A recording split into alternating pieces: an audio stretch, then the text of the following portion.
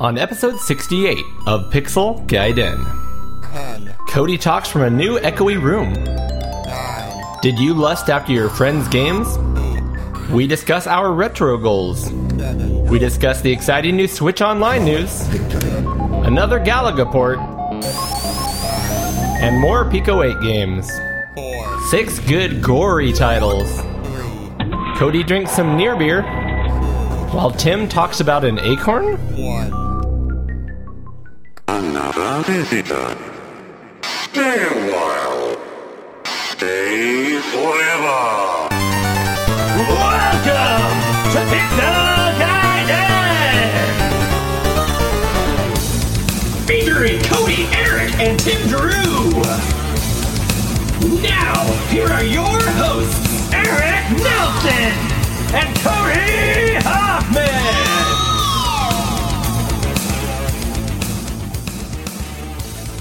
All right, Eric, it is October, It is. Fall is here, baby.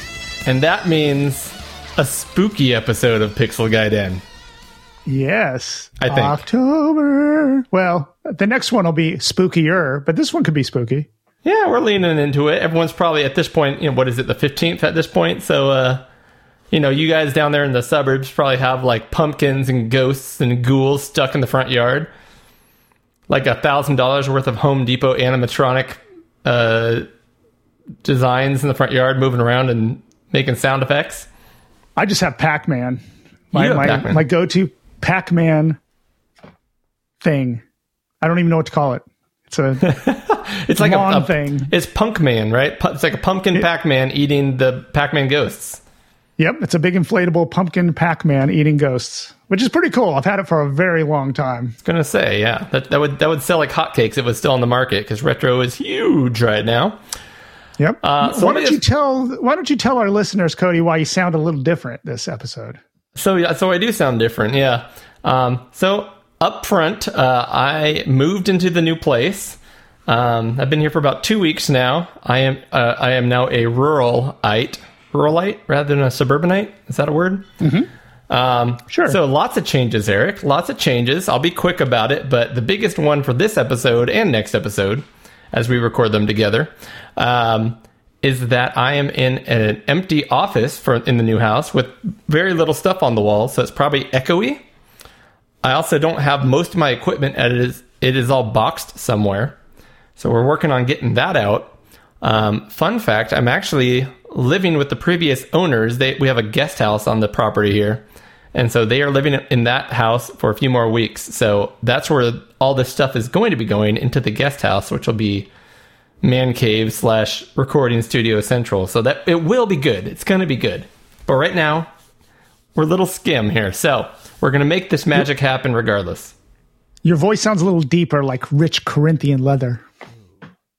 So I just want to welcome all the Pixel Gaiden listeners Exactly. to the show. This is a sexy time dating show. That's it. So real quick, let's go ahead and let everyone know what's happening on the show this week. We've got Tea Time with Tim covering the Acorn Electron. Yeah, that's very interesting. And then later on, we're going to talk about 6 good gory games. Is that correct? Gory Yes. or bloody, or how do we want to put it? I just said bloody / gore in the notes, so I'm just bloody / gory, because we did scary games last October, so I wanted to change it up a little bit. Yeah, no, I just want the gore. Yeah, exactly. That's going on this episode. Of course, we're going to cover some news. And then just so you guys can know, in the future episode here that's coming out on the 30th, that'll be episode 69, Eric. That episode will have Eric's take. You're talking about Ode to Fall. You have an ode. I have an ode to fall, and I cover all the bases. I talk about retro games, I talk about retro-inspired games, and I talk about beer And in fall time. Yeah. And then we have a battle of the systems that I guess Tim and you kind of put together. Yes, we did. It's going to be Pop and Twinbee on the, I guess technically be Super Famicom, and or Super Nintendo if you're in the States here, or Switch, because it is out on Switch now in the yes. Super Nintendo thing. Yes. Or you could, or versus Twinkle Tail, which is a game that Tim pulled out of his hat. I had never heard of it before, and I was really glad he did because it was really, really cool game. It's on the Sega Genesis or Mega Drive, depending on where you're from.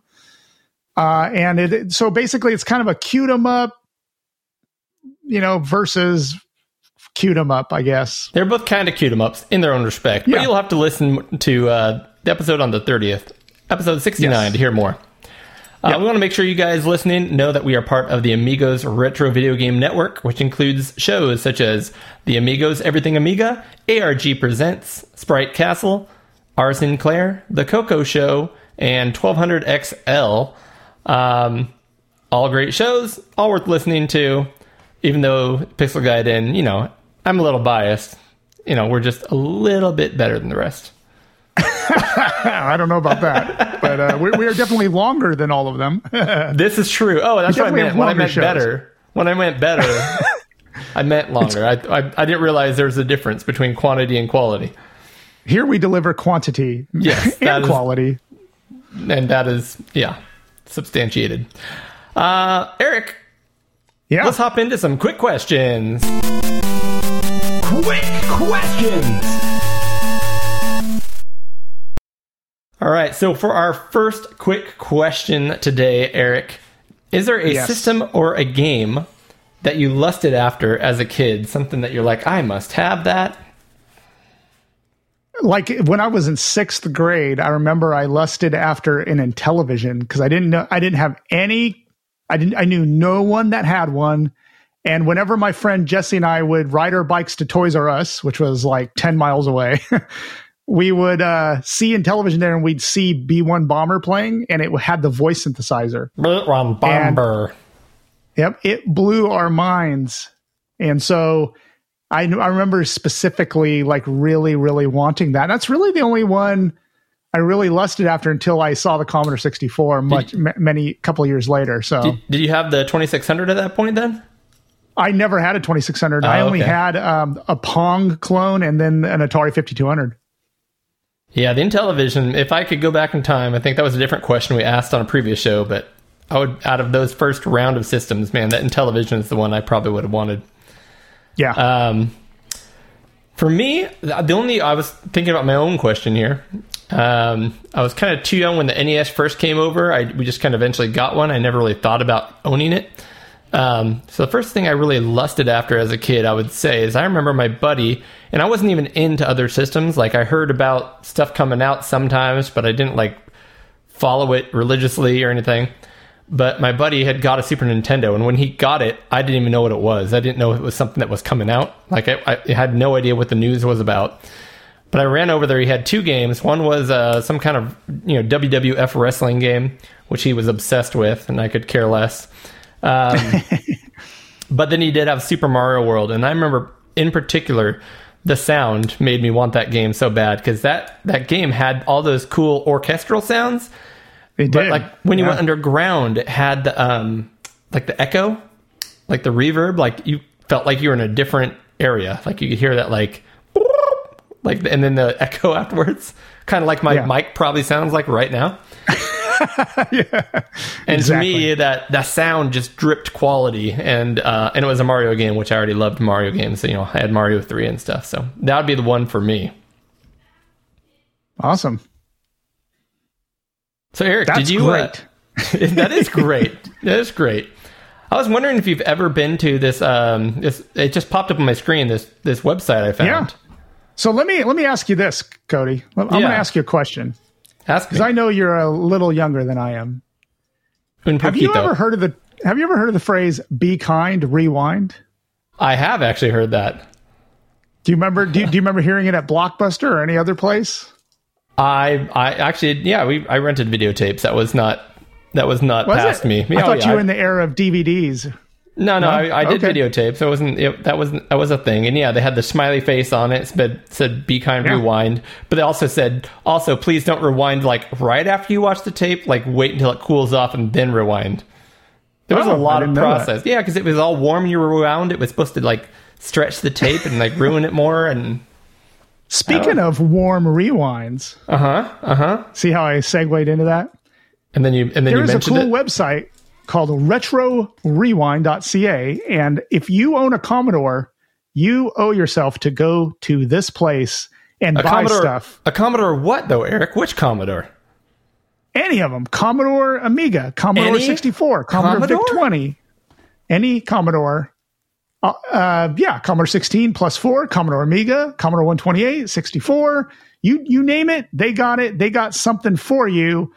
And one thing I wanted to highlight this on this episode was they do now sell a C64, C128 Wi-Fi modem. So if you don't know what a BBS is, or you want to experience what it was like before the internet got big, BBSs were places you could go and hang out on forums and chat. It was basically usually one person on a BBS at a time. There were some multi-line ones, but most of the time it was just somebody running a single line one from their home.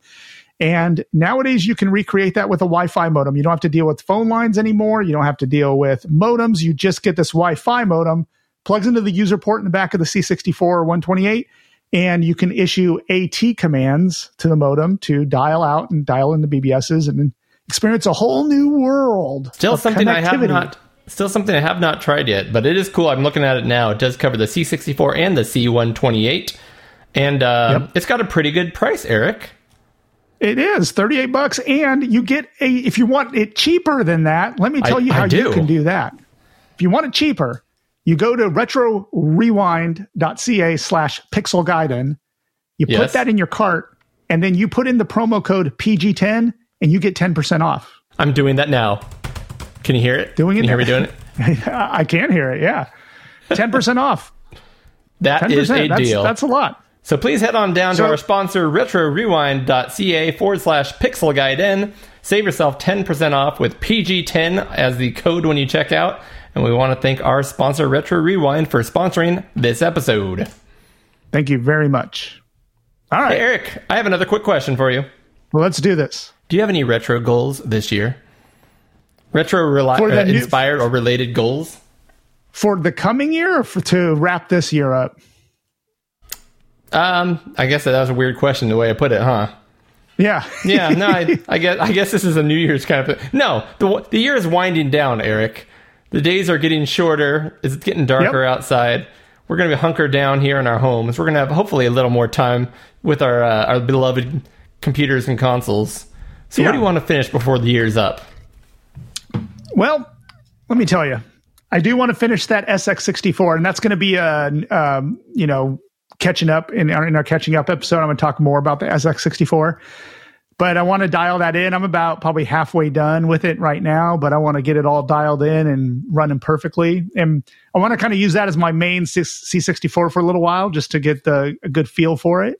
Very cool. And I've been doing a lot of work on that thing. But as far as gaming in particular, I am trying to wrap up Super Mario Bros. 3. And I'm on the last world right now, and that's going to be in catching up too. Let's see. I can't think of any other retro goals right now. I have been working on a secret project, not a secret one, but a project for the Retroist gave me this old Telstar arcade Pong console. It's kind of a triangular. I still haven't gotten that thing working. I've been trying everything I can. I cannot get video out of it. I've tried everything. I've replaced chips. I've reflowed solder. I've done everything. It still gives me nothing on the screen. I mean, you get something. You can barely see it, but it looks so bad. It's unplayable. So I'm going to continue trying to work on that. Don't put it in the box of broken dreams just yet. Nope, it's not there yet. It's hanging on. It's hanging on by a thread. So what's your retro goals this year? Well, it's kind of obvious at this point. The main one is to get the game room put back together once I get the access to the guest house over there and get the studio set up. Part of that, if you guys listened to the, I believe, last episode of Pixel Gaiden, I kind of just went on a rant talking about all the things I'd love to do in that room. Yeah. I kind of asked people for feedback and stuff. I'm very excited about it. But one part of that room is to also have a little workshop space set up with my soldering iron and everything, so that it's actually in the air conditioned and heated building itself with all the tools ready to go at all times. So I'm not previously I was sequestered into one little corner of my garage on one tiny little half-sized table, So I want to get that workbench all set up. And my first project, one I've been wanting to do for a very long time, very simple. But my Commodore Plus 4, which works for the most part, looks pretty good, but it must have one bad chip of RAM because I'm getting weird artifacts. I remember playing games. I finally got a couple games. I found a couple that would run. And when you're running around the screen, there'd be little dots on the screen that were just like artifacts from that RAM chip. And when you hit them, they would actually register as a hit and kill the guy. Oh, man. So it was actually affecting gameplay and everything. So I can almost guarantee you that I could probably find those Commodore Plus 4 chips on RetroRewind.ca and use code PixelPG10 to save 10% or more, or less, or exactly 10% on the RAM chips I need to do that. So that's going to be my goal by the end of the year. Get that thing set up and get the Commodore Plus 4 running. Awesome. That would be a nice little machine to have running. I only have it in emulation right now, but I there was that one episode we did where I explored some of the games on the Plus 4, and to my surprise, some of them were really good. Very cool. Yeah. Eric, this is the part where normally I play the amazing, well thought out, well produced Patreon list, because if you guys did not know, we are on Patreon. Yes. So I'm going to run the little ditty right now. You can get show information on our podcast at pixelgaiden.com. You can also listen to our show on the Amigos Retro Gaming Network at anchor.fm/Amigos Podcast. You can reach us on Twitter at pixel_gaiden. You can reach me, Eric, at DuhProject, DUH Project. You can reach Cody at Oddball, which is at ODDBA1149. Or you can reach Tim Drew at Sanction, at SANXION. Please review us on iTunes or Apple Podcasts or any of the podcatchers that you use. It helps us quite a bit. You can email us at podcast@pixelgaiden.com. We love the feedback as well as anything we get wrong. Please let us know and we'll mention it on the next show. All right, Eric. Now, at this point in the show, we'll have gotten past the part you just said, all the good stuff about how you can contact us. And I'm supposed to do some clever thing with all these names. I moved, Eric. I didn't have time or the materials or anything set up. So I'm going to go ahead and just play some random music under here. Okay. And I'm going to read the same random adjectives and names that I had last month, although we did update it. So I want to thank all of our patrons, including the bloody Henrik Lofel, the limping Dustin Newell, the expensive Matthew Ackerman, the obsequious Daniel James, the scarce Josh Malone, the rapid Eric Sandgren, the curly David Vincent, the important 10-minute Amigo Retrocast, the illustrious Roy Fielding, the ripe Mr. Toast, the nappy Maciej Sosnowski, the violent Paradroid, the finicky Ramoke, the defiant Ant Stiller, the groovy, I have to say it like that, Mitsuyama. You know what that's from, right, Eric? Yes, I do. Scooby-Doo. Oh, no. Oh, it kind of does sound like it. No, Earthworm Jim. Oh. You said like you. It does. The elite Citizen, the wistful Gary Heather, the loutish Brian Arsenault, the ultra Paul Jacobson, and the plush Jason Holland. Yay! So thank y'all. Thank you, Patreons. I always have a weird thing saying that. Patrons. Thank you very much. We do really appreciate it. It makes it so much easier for us to do our shows when we can cover the cost of the web hosting, the podcast hosting, and we are saving a little money and putting it aside. So hopefully we can go to some events or do something soon with that money. And we just really, really appreciate it. So, Eric, another thing we didn't mention is, obviously, because I'm no longer in the Elk Grove, we are on separate computers and an hour apart now, which means we can't share delicious beers together and cheers in person. Also, we will again. We will again someday. This is going to happen. But I'm still thirsty for a beer. So yes, so let's do that. I'll start with what I'm drinking today. And first of all, Eric, can I ask you, is your beer a twist-off? My beer is not a twist-off. Mine is, because it is a shiny Mountains Are Bluer Coors Light. Because that's what I have at the moment. You're really slumming it. I do have one other beer we'll have later on in the show, because I got a keg in my kegerator. It made the move, and it's still good, but I've got a keg rural of beer life to has finish really up. changed you. The rural life has really changed you, Cody. No, the move has changed me. So here we go. I'm going to open mine here. Yours sounds and looks drinking- so much better.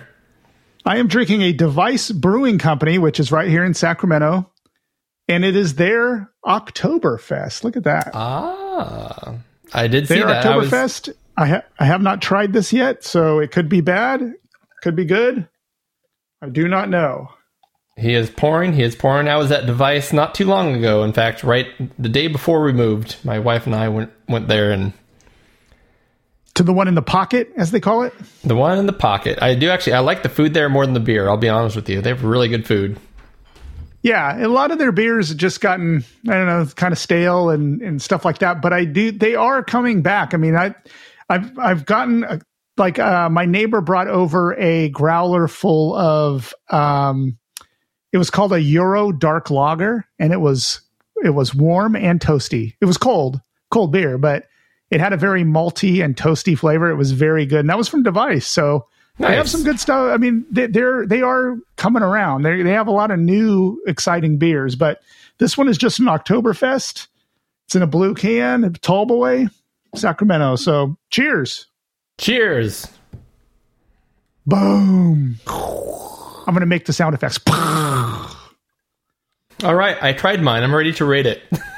How's that Coors Light? Is it Coors Light or Coors? Coors Light. This is not the banquet All right. beer. This is the Rockies or Blue. All right. I'm ready then. Out of a below average snowfall,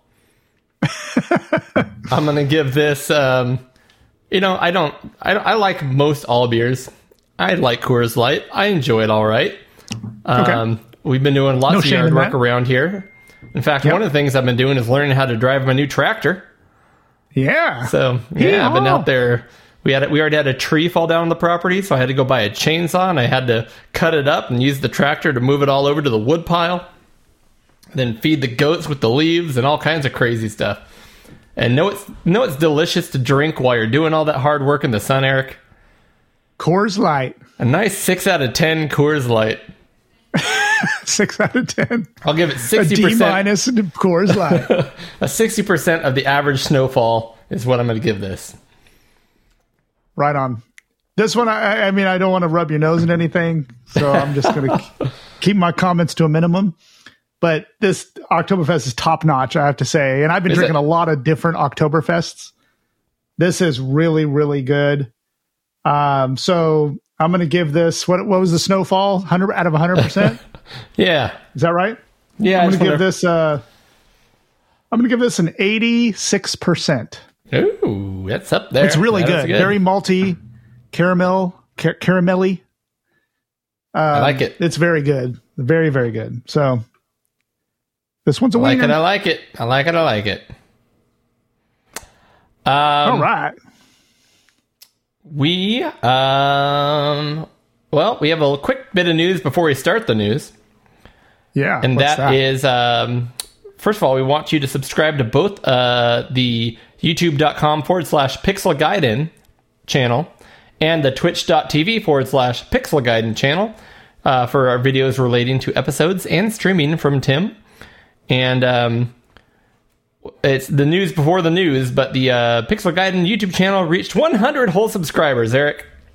Yep. so we just launched that. So I'm going to give ourselves a pat on the back. 100 subscribers. That's a milestone. So yay. And our 100th subscriber was Yawning Angel, so thank you very much to them and all who have subscribed so far.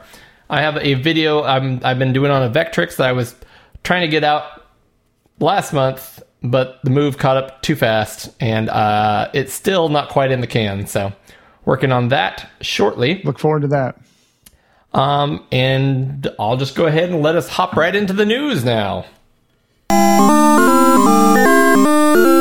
Reporting the news! All right, hopping right into the news here. Our first one is from our boy Tim. I can take this one since you got the next one here. Okay. Tim, says the Evercade Versus is delayed. What a surprise. Wow. Everything is getting delayed this day. Don't order anything unless you expect that it's going to be delayed, because everything is delayed these days. But Anything with a chip in it. Yep. Evercade Versus is delayed. The Evercade Versus is now delayed until early to mid-December for UK and EU pre-orders, and US pre-orders looking like they will not get it now until January. Tim says here, all units have been completed and are ready to be shipped. However, they have not been able until now to secure shipping from the manufacturers. If you have ordered a Founders Edition, then you may get that by early December. I didn't get the Founders. I was just going to wait until I could just buy it outright. You were in the same boat, right, Cody? I was, and so that's why when it came down to, I think, just a few days here until a few weeks until it was supposed to come out on November 3rd, I think. Yeah. And I hadn't heard about any delays. I pre-ordered it through Amazon.com because they had the pre-orders open, and I clicked the button, and literally less than 8 hours later, I heard this news. I'm like, really? Okay. I waited to avoid any of that garbage, and oh well. So I just decided to. I knew that it was going to get delayed. I knew that it was, and I am looking forward to this. I'm not being a negative Nelly about it, but I'm just going to wait until I can just. I just want to click on stuff and order them. I don't want to be on pre-order lists. I'm so tired of that. So I'm not doing it anymore. Yep. No, I don't disagree. Yeah. Eric, did you know that the Switch Online announced that they're releasing N64 and Sega Genesis games as part of their free games with online subscription service? Yeah. Let me show you this real quick. I'll pull it up here. You can still see my screen, I think. I can. Yep. Well. So I've heard some people talk about this. My understanding, and this is unofficial, but my understanding is you will have to pay an extra $5 a year. So instead of $20, it's $25, I think, to get access to the new stuff here. What? Yeah, raising the price. Outrageous. That is outrageous. Outrageous. So, but there's some cool stuff in it. So let me say we got some Nintendo 64 games here. So we got Mario Kart 64, The Legend of Zelda: Ocarina of Time, which I've actually never played. So I might do that for the first time on the Switch. Okay. Star Fox 64, Mario Tennis, both solid titles. Dr. Mario 64, which is kind of an interesting choice. Super Mario 64, of course. Yoshi's Story, which, you know what, now that I think about it, I really don't even know what type of a game Yoshi's Story is. I'm guessing it's I don't either. 3D platformer. Do you recognize this one? Do you recognize this one here, Eric? I don't. It looks like some kind of... No, I really don't. I have no idea. It's a game we played on the podcast. We did? It is a Japanese-only title that they're bringing to America for the first time, officially. Yeah, that's right. I don't remember the name of it, but I do remember playing it. That's right. Sin and Punishment. Sin and Punishment, the on-rails shooter, right? Yep. Absolutely awesome game. And it's funny, this game, I've seen this so many times, and I just wrote it off as absolute garbage. It's called Winback. And but from what I hear, it's actually a pretty nice game. A lot of people really like it, and I never would have ever thought to load that up. So so there's that. And then Sega Genesis, super solid round of games here. Castlevania Bloodlines, Contra Hardcore, Dr. Robotnik's Mean Bean Machine, which is basically Puyo Puyo. Echo the Dolphin, Golden Axe, Gunstar Heroes, Musha, which is highly regarded shmup. Musha, very highly regarded and very highly expensive if you're trying to collect for it. Most of these games we're talking about are at this point. Yeah. But yeah, Phantasy Star 4, which I've been wanting to play that RPG. Rystar, great game. Shining Force, Shinobi 3, Sonic 2, Streets of Rage 2. Yes. Eric's favorite one. Favorite Genesis game. Mm-hmm. And Strider. Cool. Strider's a solid title. Yeah, good arcade port. And they're going to be having official controllers, too. You ran ahead of me. But yes, they are actually... I'm sorry. Releasing for $45, I think. It's a Super Nintendo controller, it's a Nintendo 64 controller that plugs into USB. Which, if you like the 3-pronged trident, then there you go. And then it's just weird that they're also Nintendo is selling an official Sega Genesis controller to plug into their Nintendo Switch service. It's just the weirdest thing. Can you imagine if you could go back in time and go into Sega and all those people there and just like walk in there with a box that says Sega Genesis on it with a controller, and then it says sold by Nintendo Online. Yeah, right, right. But this man. little news item right here in the middle is pretty cool too, because when you buy the extra service here, you also get online play for up to 4 players. Oh wow! For like Mario Kart 64 and yep, wow, that's going to be pretty awesome. That will be pretty cool. So I think a lot of those, Mario 64, Dr. Mario 64, I think has 4-player play as well. So yeah, very cool. So they call it Nintendo Switch Online Plus the expansion pack. So you're paying for the expansion pack is what you're doing. Okay, A little clever marketing there.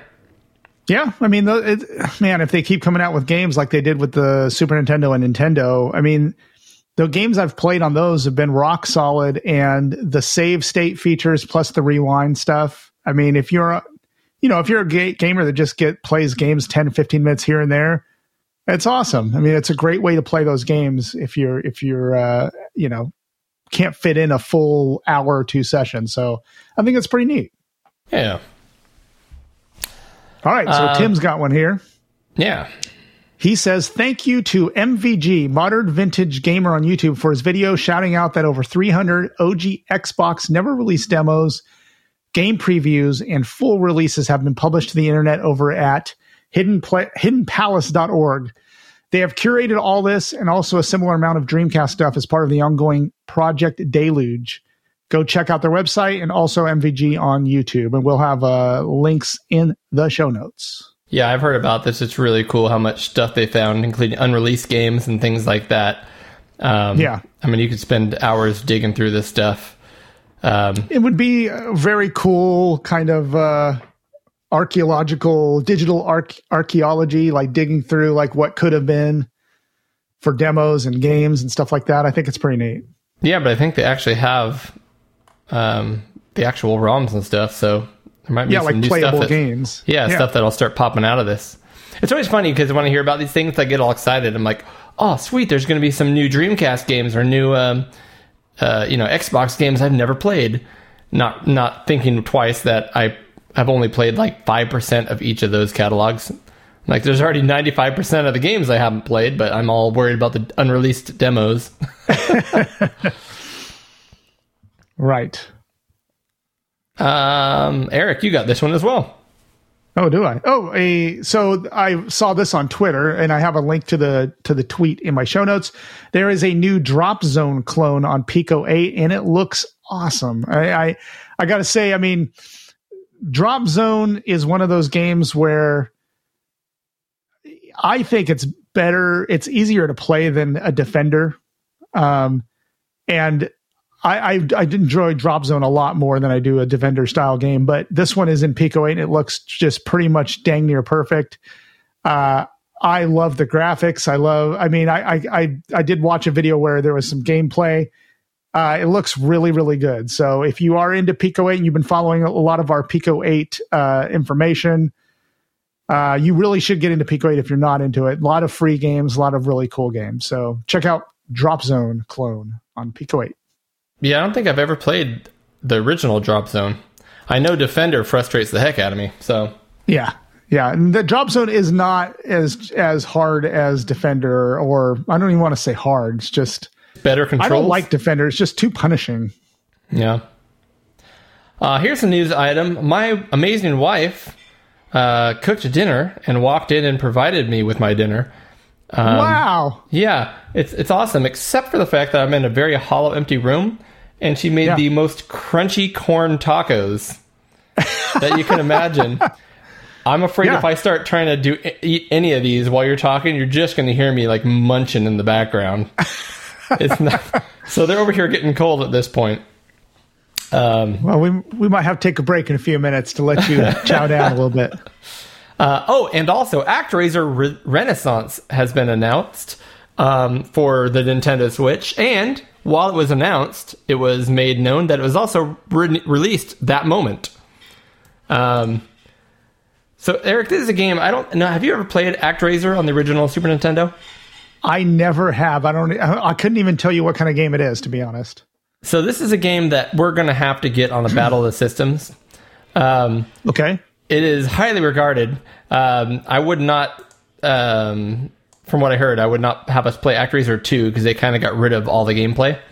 But Okay. ActRaiser 1 is highly regarded, and this trailer is mostly like video and stuff.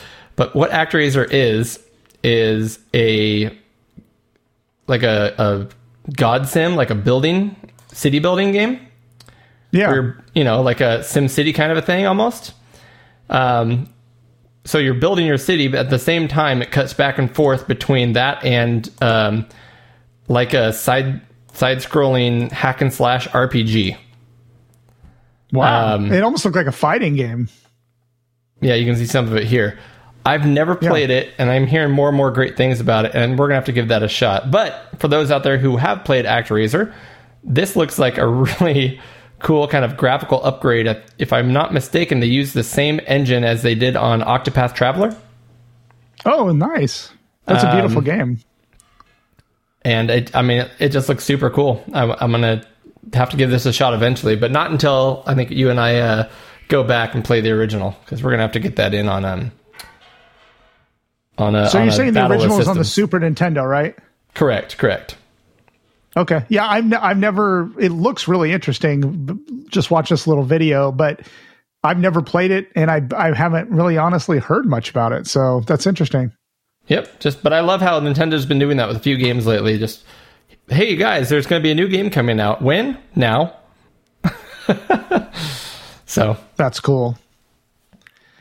So this next one's from Tim. Tim says, straight up for the Commodore 64 is a new 4-player platformer from Dr. Worro, who brought us Frogs, Shadow Switcher, and Shotgun. It's out now and is a free download. Shadow Switcher is a great game. Yeah. Cool. I'm kind of looking at it here. yeah, It's like kind of looks like a little platformer with vegetables. yeah. I straight up don't know what this game's about. See Yeah, what I did there? me either. And Tim didn't elaborate too much, but the graphics have really great colors. It looks like a thing with veggies in it. Tomato win. So it must. But look at this. You know what? Up to 4 players. There we go. 4 players. It looks like, if I'm not mistaken, it looks like a 4-player kind of battle royale platformer, like where you fight Smash each other. Kind of Bros. like. Yeah, do you remember that game we played? I don't remember the name of it. On the Nintendo? Yeah. Yeah. You remember that? I don't remember the name of it. Yeah, but we actually played 4-player, and we played bouncing all over the 4-player, and place, it's trying kind to of a stomp battle each other. Yeah, this looks kind of like that, where maybe you jump on top of each other and try to knock each other off or whatever. It looks really cool. And it's free. However, if he says if you enjoy playing it, you're welcome to donate or buy him a beer. I support that. Perfect. Now one from another one of our co-hosts, Eric. If I could blow everyone's mind right now, if I could do a good British accent. This is Eric. Hi, Rick. So there. I'm going to try to get away with eating a taco in the background while you read this. Go ahead. Try to do it. I'm going to talk loudly so I can overdub the crunchiness. So anyway, there is a game called Lunar Rescue, an upcoming arcade conversion over to the MSX, ColecoVision, and SVI. We have a link in the show notes for this, but if you can go to that link, it looks really cool. And any new game for the MSX or ColecoVision is welcome to me, because we don't see them all that often, although MSX has had kind of a resurgence lately.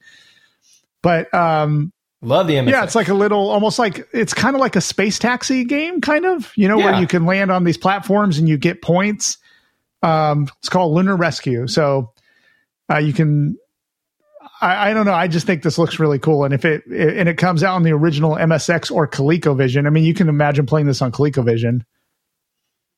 Yeah, I've seen a game like this. It's somewhere between Space Taxi and Lunar Rescue or Lunar Lander, but you have to go down, land, pick up something, and then work your way back up. But there's projectiles going sideways that you kind of have to dodge as well. It's almost like Frogger, Cool. too, in a Kind of weird way. is. You're right. Nice little game So there. anyway, I just thought that would be pretty fun for us MSX folks who dig that platform. I will touch So on here's this another one. one. I'll do this one so you can keep chomping away. Go All ahead. right, Come on. back to my tacos. Have Delicious. some dinner, bro. Yep. So Tim says the GoTech firmware flash floppy gets a new full version 3.29 plus an alpha release of firmware 4.1. And Tim has provided links to the GitHub pages for these. Now, listen, I run flash floppy on 2 of my Amigas on the GoTechs. But I got to tell you, Cody, I never update the firmware on those because they seem to just work. I never have a problem with the Yeah, I wonder what the GoTech versions would do. I don't know. I remember there was one big version update that allowed like longer file names or something. I don't remember. And so I did do one. I've done one firmware update on these. And then I just don't see, like, as long as they work and there's no incompatibilities, which I've never run into, I got to admit, I never update these, but it's good to know. I mean, for the people that like to keep their stuff updated, I mean, this is great. And I'm glad Tim included it, but I will say flash floppy is better than the alternative. What was that alternative? HXC or something. I've never tried it. I've always just used flash floppy. Yeah, flash floppy is the best one if you have a GoTech, but Yeah, that's just, I don't know for me, that'd be like a half an hour upgrade, and that's a half an hour I could be playing games. Exactly. Plus, I don't use the GoTechs in both my Amigas. I don't use them anymore because I have little CF card hard drives in it.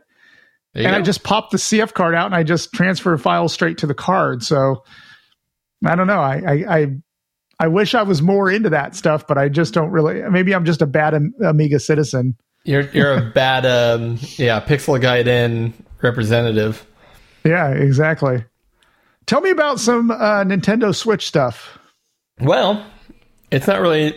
We talked about it last time, but now Yeah. it's finally out. The new Switch OLED models are out with a bigger screen and a sexier screen. And to be honest, I'm kind of more and more interested in getting one. I do like the color scheme. I like the black and white color scheme on them. I have to admit, I like that.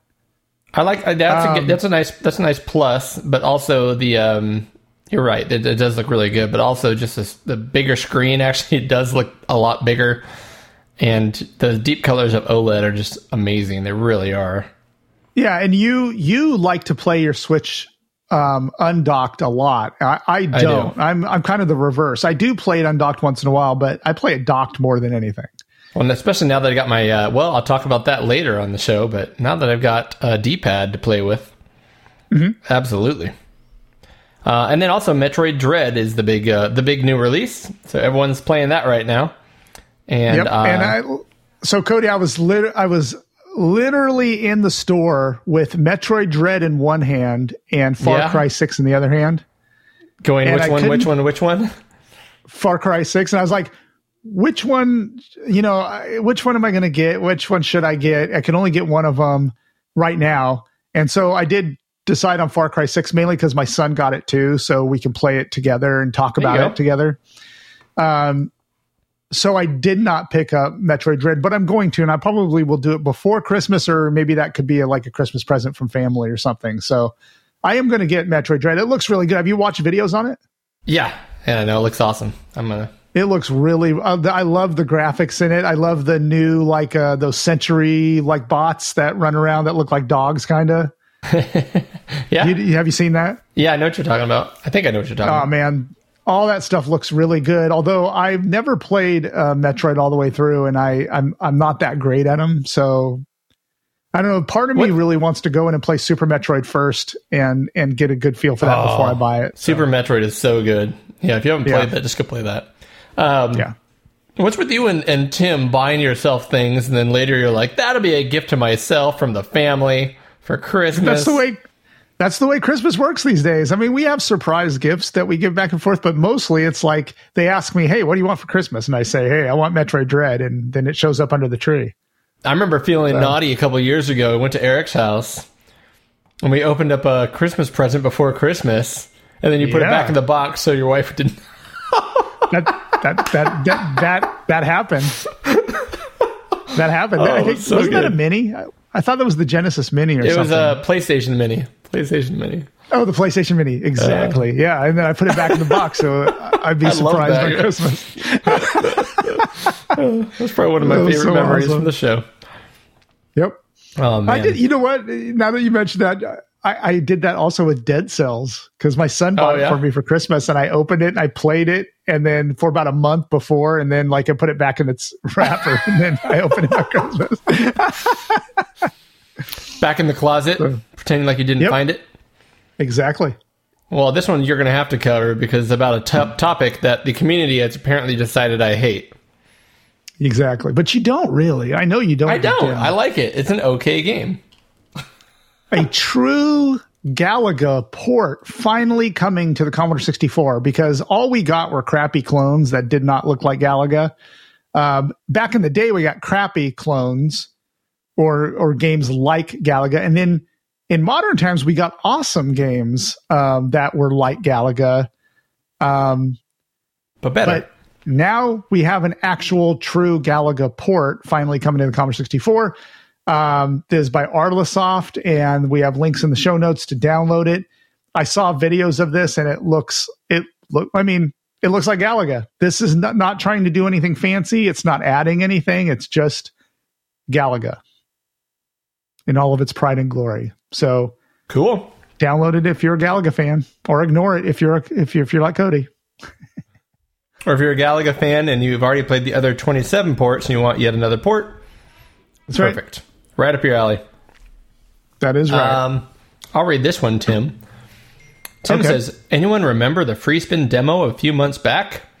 This was a demo for the C64, well, actually for the 1541 disk drive, and plays back directly from the disk drive connected via a cable to a monitor. Yeah. Well, Protovision has released a cable and a copy of the demo on 5 1/4 floppy, so you can experience the demo yourself if you have the hardware. And we've got a little link here in the show notes to Protovision Games. Yeah. And I mean, look I at that. remember hearing about this, but it's one of those things that I think is cool, but I wouldn't mind just watching a YouTube video of this. I don't really need to do it at home. Yeah, it's one of those things that people you do it because you can. Yep, you're you gonna do it do because it, you and do I it. love that. I Yeah. love that. I'm not making fun of anyone who does it, and I'm not saying, and if you want to go buy this, I think it's great, but this is something I can watch someone do on a YouTube video and go, "Oh, that's awesome, that's amazing," and kind of save myself the 15 euros or whatever. But Yeah. but it is cool. So go check out protovision.games and check that out. All right. Punch, whip, and zipline your way through a post-apocalyptic America in the 16-bit retro-style action platformer. Play as Taro Takahashi, a resistance soldier on a revenge mission against the dictator who lords over the ashes.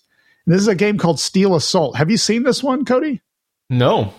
Steel Assault. I think this one's more up your alley than mine, to be honest. I know you really like these kind of games. It is a platformer. It is very 16-bit looking. I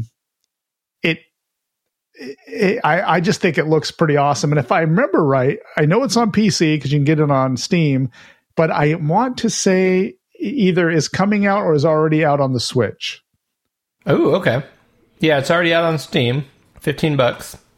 Yep. And yeah, it looks really good. It looks like a mix between Contra Strider, but with almost like a Mega Man X kind of Super Nintendo art aesthetic. Yeah. Looks And really good. when I saw this, I was thinking to myself, I was like, this is right up Cody's alley, more so than me. It's like your Strider, but instead of the big sword slash, you have like this electric whip. Yeah. This looks awesome. So I will be getting this. I think you should look into that. But I think it's either coming out or is already out on Switch as well, but I might be wrong about that. Where do you hear about this one? I happened to be looking on Twitter, and somebody had mentioned that it was just released. I think I caught it right when it released. Yeah, September 28th. I caught it right when the guy was advertising it. Someone retweeted it, and I was like, "What? This looks amazing!" Yeah, cool. Yeah. Tim's got another Pico 8 game we wanted to mention. It's called Grand Prix. Yeah. In fact, it says MOT's Grand Prix, so I don't know who MOT is, but hey. Step back into time to an era when folk were real folk and race car steering wheels were real steering wheels. Mott's Grand Prix is a pseudo 3D Formula One racer inspired by Grand Prix Circuit, Continental Circus, and a bunch of other 80s, 90s racers I've forgotten. So we're taking a quick look at his itch.io page here, and I can press play. And guess what, Eric? It's Pico 8, and it's free. Pico 8 free. If you're not into Pico 8, get into Pico 8. You want to be in the Pico 8 business. You want to be here. In fact, because it's Pico 8 here, I kind of have to actually play it, so... Darn. I have been having so much fun on that handheld RG351M. Most of my time spent on that is either playing Super Mario Bros. 3 and trying to beat it, or playing Pico 8. And Pico 8 games are just so awesome, and they're free, and they're very 8-bit style. I love finding a good one that you can you spend about 20 to 30 minutes on, you beat, and then you go find another good one. That's right. Exactly. They're not these games that are going to take you forever to play. They're not. They just don't get that involved, which I think is awesome. I mean, it's for gentlemen of our lifestyle, or gentlewomen. This particular one, Mott's Grand Prix, is super impressive. This thing looks straight up like, yeah. I mean, it looks like a modern 3D. Yeah. I mean, obviously it's pixelated. But the way it works, it's got the racing line with the green arrows that when you go into corners, it turns yellow and red to kind of suggest when to slow down to make the turn. Gran Turismo-esque, but it's I mean, F1. the steering wheel moves, the speedometer moves. It looks awesome. It looks like almost like a pole position on steroids. Yeah. Wow. Very cool. Yeah. Looks great. Boop, boop. A lot of cool stuff coming out for Pico 8 these days. Absolutely. So what do we got here? Have you heard about this? Mega 65 finally available for pre-order, and there's a link in the show notes for it. If you haven't heard of the Mega 65, there was a prototype Commodore released for the next big 8-bit system after the Commodore 64. It was going to be called the Commodore 65. That was the prototype name, at least. Mm-hmm. And there were chips made for it, and there were prototype devices, and they go for a lot of money if you can find them on eBay. I mean, I'm talking tens of thousands of dollars these days or more. So people got together, kind of like with the ZX Spectrum Next, and this was even before the ZX Spectrum Next. They've been working on this thing for years and years. I remember getting into it, like reading about it. I had to have been like 6 or 7 years ago. Finally, it is available for pre-order. Hold on, real quick. Yeah. When I bought my ZX Spectrum Next, which was announced after this thing. Yep, it was. And I only got it in a short, like 3.5 years. Mm-hmm. And I think I bought it for like $300, roughly. Right. Yeah. And as soon as I got it, the price on those things skyrocketed. Now they're like $800. Right. Because people want them and they're not making the new ones yet. They're still trying to get there. Maybe even a little more. So it looks like what Mega 65 here did was just cut out the middleman. Yeah. What's the price on this thing, Eric? Price is 666 euros and 66 cents. Or I don't know if it's cents. What is it in euros? I'm gonna call it pence just because it sounds good. Pence, sure. Which would be a US $742 plus shipping. Boom. So it's a pretty penny. And this one, this is FPGA based, just like most of these new 8-bit systems. But this has been a long time in the running, and the case looks awesome. I will say that. It's got a front-loading drive. It looks like kind of a Commodore 64 era system. It looks almost like something the Mega 65 really would have looked like. It is really cool. And there's a lot of, there's a few developers getting on board to try to make some new stuff for this thing. it is a pretty penny. It's a lot of money. I mean, I'm definitely not going to be running out and getting one of these, although we follow a few friends on Twitter that are getting one of these. And Yeah. I mean, I applaud them. If I had that kind of scratch, I'd go out and get one. This looks really, really cool. And I'm still waiting for my that's a ZX price tag.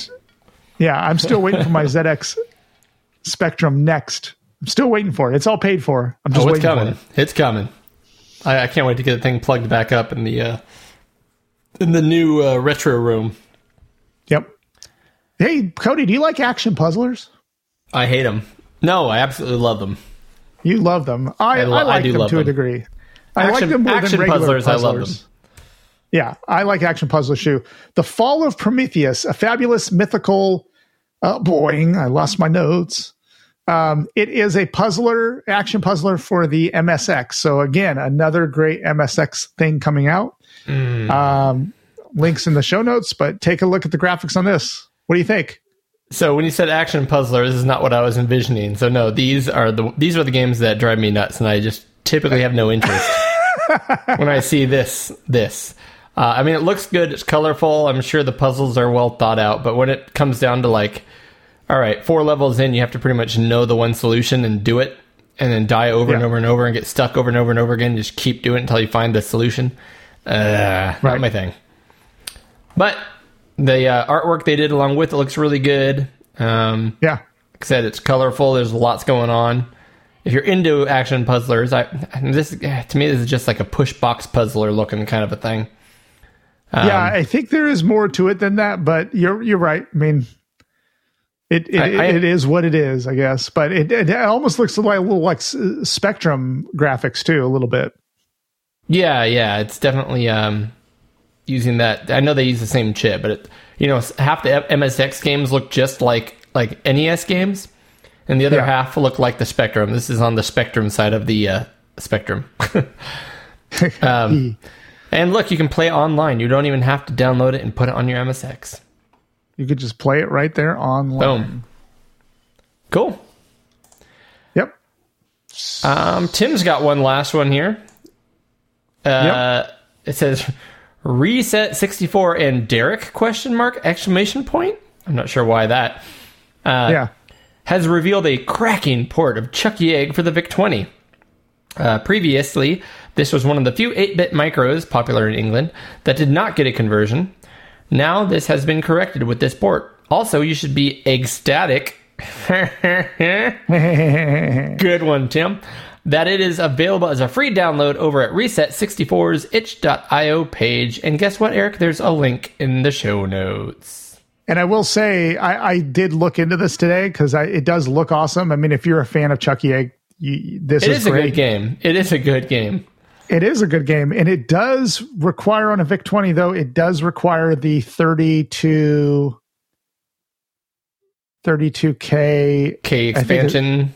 32K expansion. I think it's 32K expansion, which, that's not unusual. The VIC kind of needs these expansions to play some of these more elaborate games, but it does look exactly like Chucky Egg. So if you like it, go get it. And if you need an expansion, you can always grab that beautiful Penultimate cart over at the Future Was 8-Bit. Exactly. The Future Was 8-Bit has a Penultimate cartridge that gives you all the memory upgrades and a ton of software. So, yeah, but what if I was looking to expand upon my Commodore system, Eric? There's only one place to go. Where would that be? Well, there's more than one place, but there's only one correct place to go, Eric, and that's because it's our show sponsor, Retro Rewind. Rewind.ca. RetroRewind.ca. And don't let the CA scare you, ladies and gentlemen. No. They are in Canada, but Canada has no problem getting their stuff into the U.S. quickly. No. If you're sending stuff the other way, we're the ones that go ahead and shut things down here in the U.S. So, yeah, all kinds of cool stuff you can get there. One thing I want to talk about: if you wanted to create your own, some people want to make their own physical cartridges for the Commodore 64 and other Commodore systems. You got stubby cart cases here. You got options. You got you can flash your own ROMs. He has the ROM chips and the hardware to flash them. I'm not smart enough to know how to do that, but if I was, I know I could get all the products I need right here at RetroRewind.ca /PixelGaiden and use pixel code. Use code PG10 to save 10% off the order. So yeah, like right now I'm looking at a 27C128 EEPROM. And Wiped and tested. Wiped and tested, as well as a 27C256 EEPROM, which I would guess is a slightly bigger EEPROM. This is something I don't know a lot yet, Eric. Maybe I'll have to dig into this, because it would be cool to make my own carts for a few games that I love, some freeware that I have. Pop it on EEPROM, put it on a nice little cart, and make a nice little label for it, and have my own physical copy. Yep. Fun. Agreed. So retrorewind.ca. So head over there, get your stuff. And remember, get 10% off, PG10. Use the code. Beautiful. Let's see what past Eric has to say in another episode of Eric's Take. Hey guys, how about we take a little break and check with our friend over the pond? That's right, it's Tea Time with Tim. Hey everyone, it's that time again. Yes, it's time for Tea Time with Tim. Coming up on this month's show, we're going to be talking about a recent acquisition to my collection, the Acorn Electron.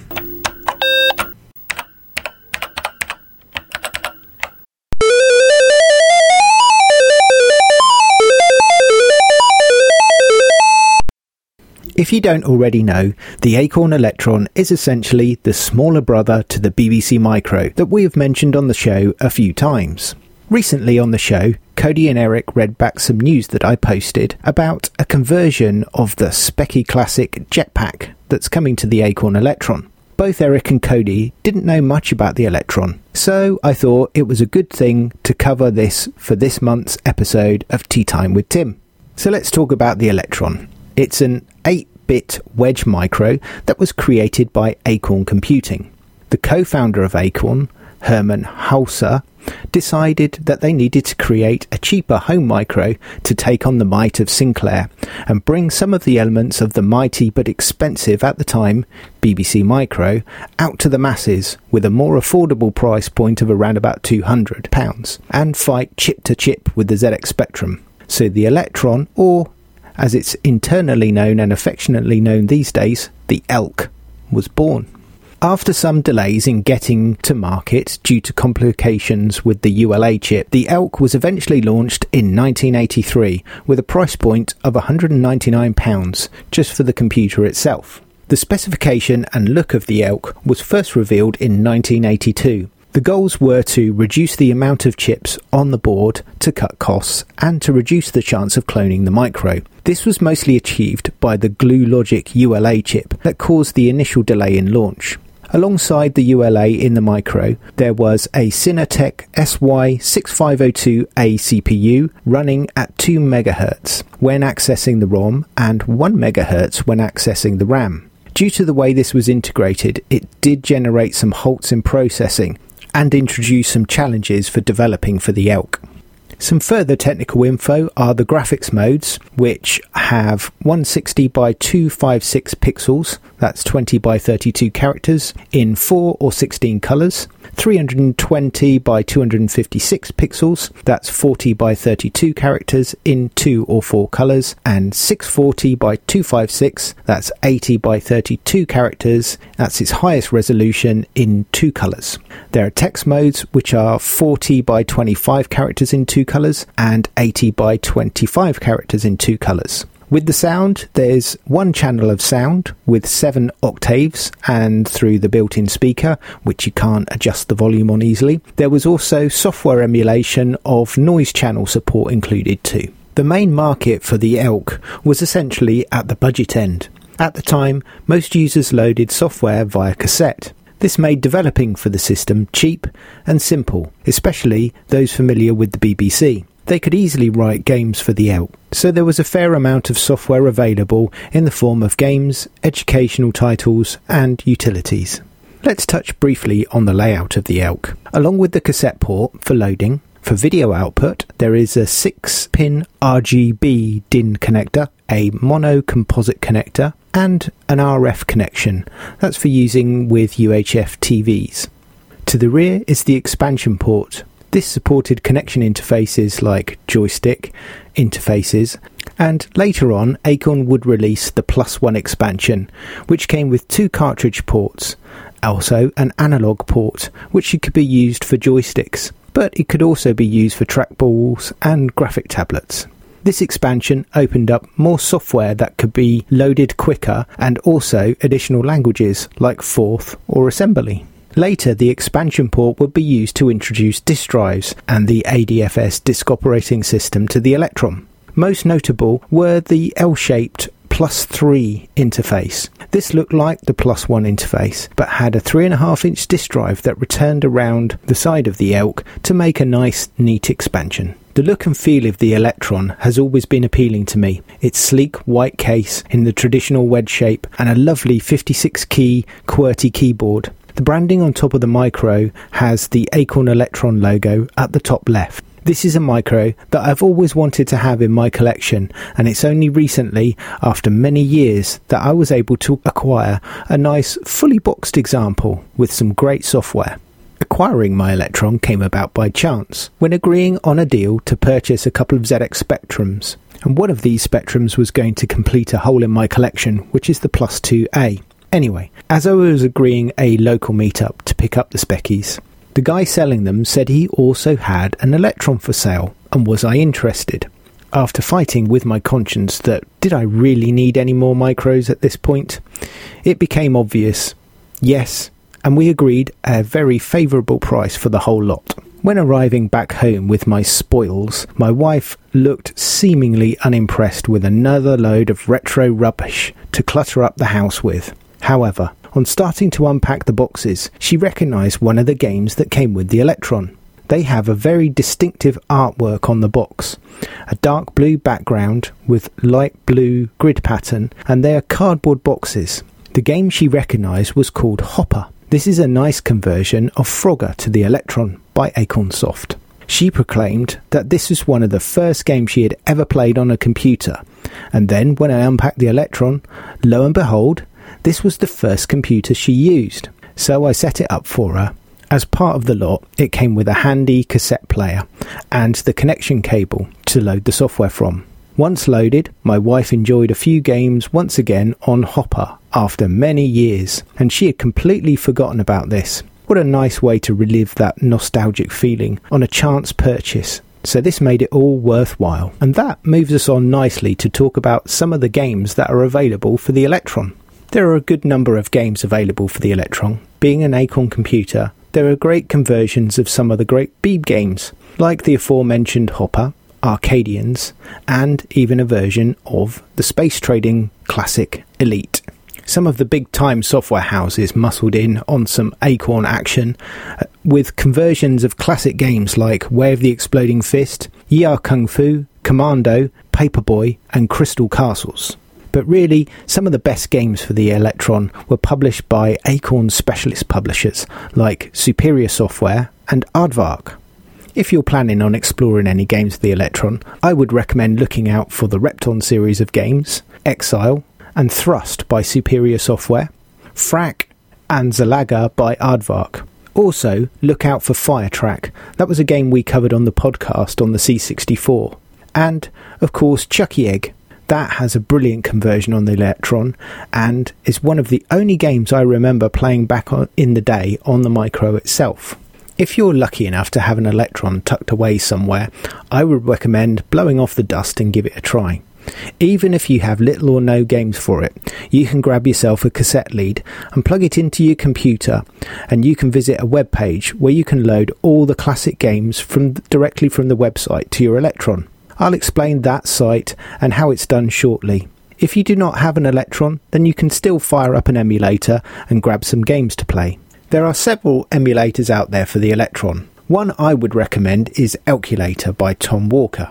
This is a decent emulator that allows you to load and play UEF tape files, disk images and ROMs. It can also emulate a joystick interface, and you can redefine your keys for this. It comes in Windows, Mac, Linux and even an early DOS version. You can find the emulator at elculator.acornelectron.co.uk. Another site I would recommend for some Acorn Electron software is the archival site Stairway to Hell. This has a ton of Electron and BBC Micro software to download, and you can use those on the various different emulators. You can find the archive at www.stairwaytohell.com. Now, going back to what I was saying about how you can load games from a website directly into the ELK. This can be done if you have an ELK with the cassette cable. You plug in the DIN connector into the cassette port and the 3.5mm jack socket marked ear or earphone on the other end of the cable into your line output on your PC, Mac or whatever device. As long as it can browse the web and play back audio, it should do the job. For example, I use my Windows 10 PC with Firefox for this. Once you've got everything hooked up, you need to visit the website. So that is www.8bitkick.cc/playuef.html. This website has a great simple design. You can click on if you are using an ELK or a BBC Micro. It then gives you a list of games and programs you can choose to load. When you click on the link for the game, it takes you to another page. It then shows you a render of a cassette tape at the top of the screen with the title on it. It also has a media bar so you can play and pause the UEF file as it plays back.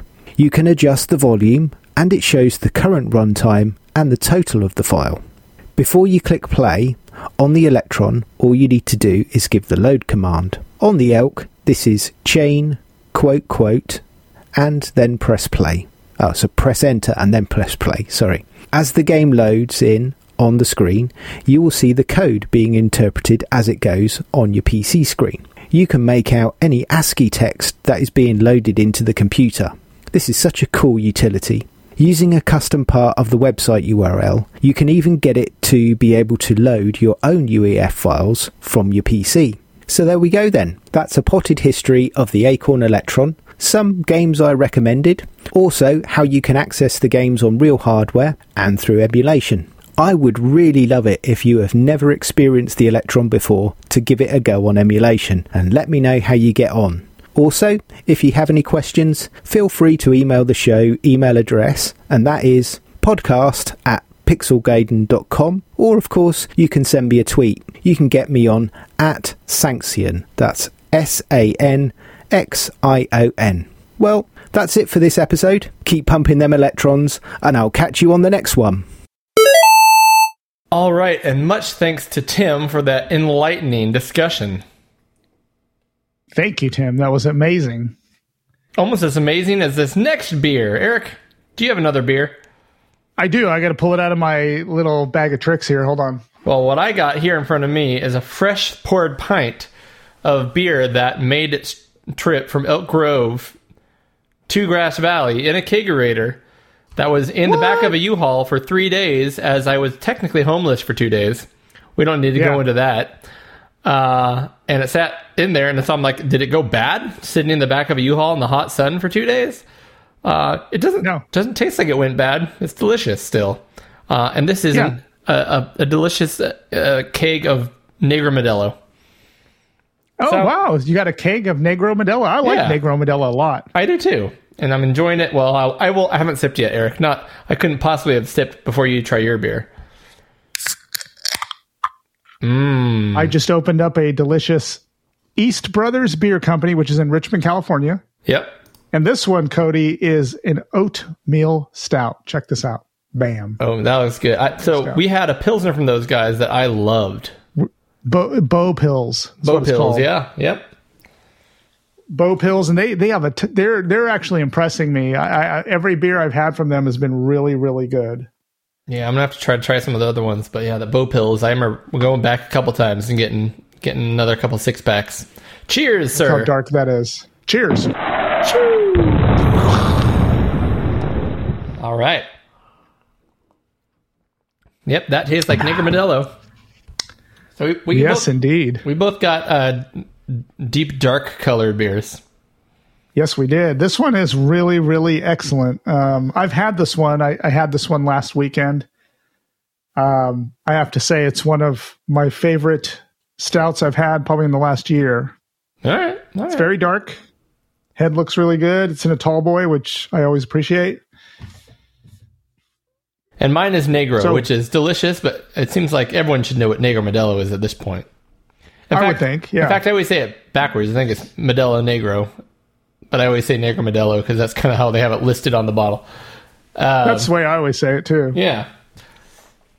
Which is a dark Mexican beer, their amber version rather than their light version, which I don't care for. I don't care for that one either. Now, I usually put a lime in mine, but I suppose you are limeless tonight. I don't do lime in my Negro, no. I do not. No, I do. Delicious. Delicious. So, again, there's no rating scale. It's going to make sense. So, let's just say out of 16 bits, Eric, how many bits are you going to give that one? This one's so good. I'm going to give this one 14 out of 16. I do love Negro Modelo. Tried and true. I'll give it 13 out of 16. Excellent. That's a high praise. High praise for a delicious daily drinking beer. Yep. Indeed. Eric, it's time for a Halloween edition of 6 Good Games. 6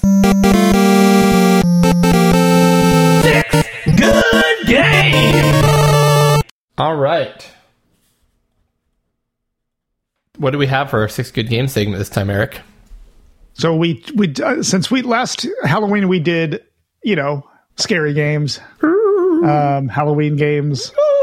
So this year I wanted to change it up a little bit and just make it bloody, gory games. So any games that have a lot of blood, a lot of gore, qualify for this 6 Good Games segment.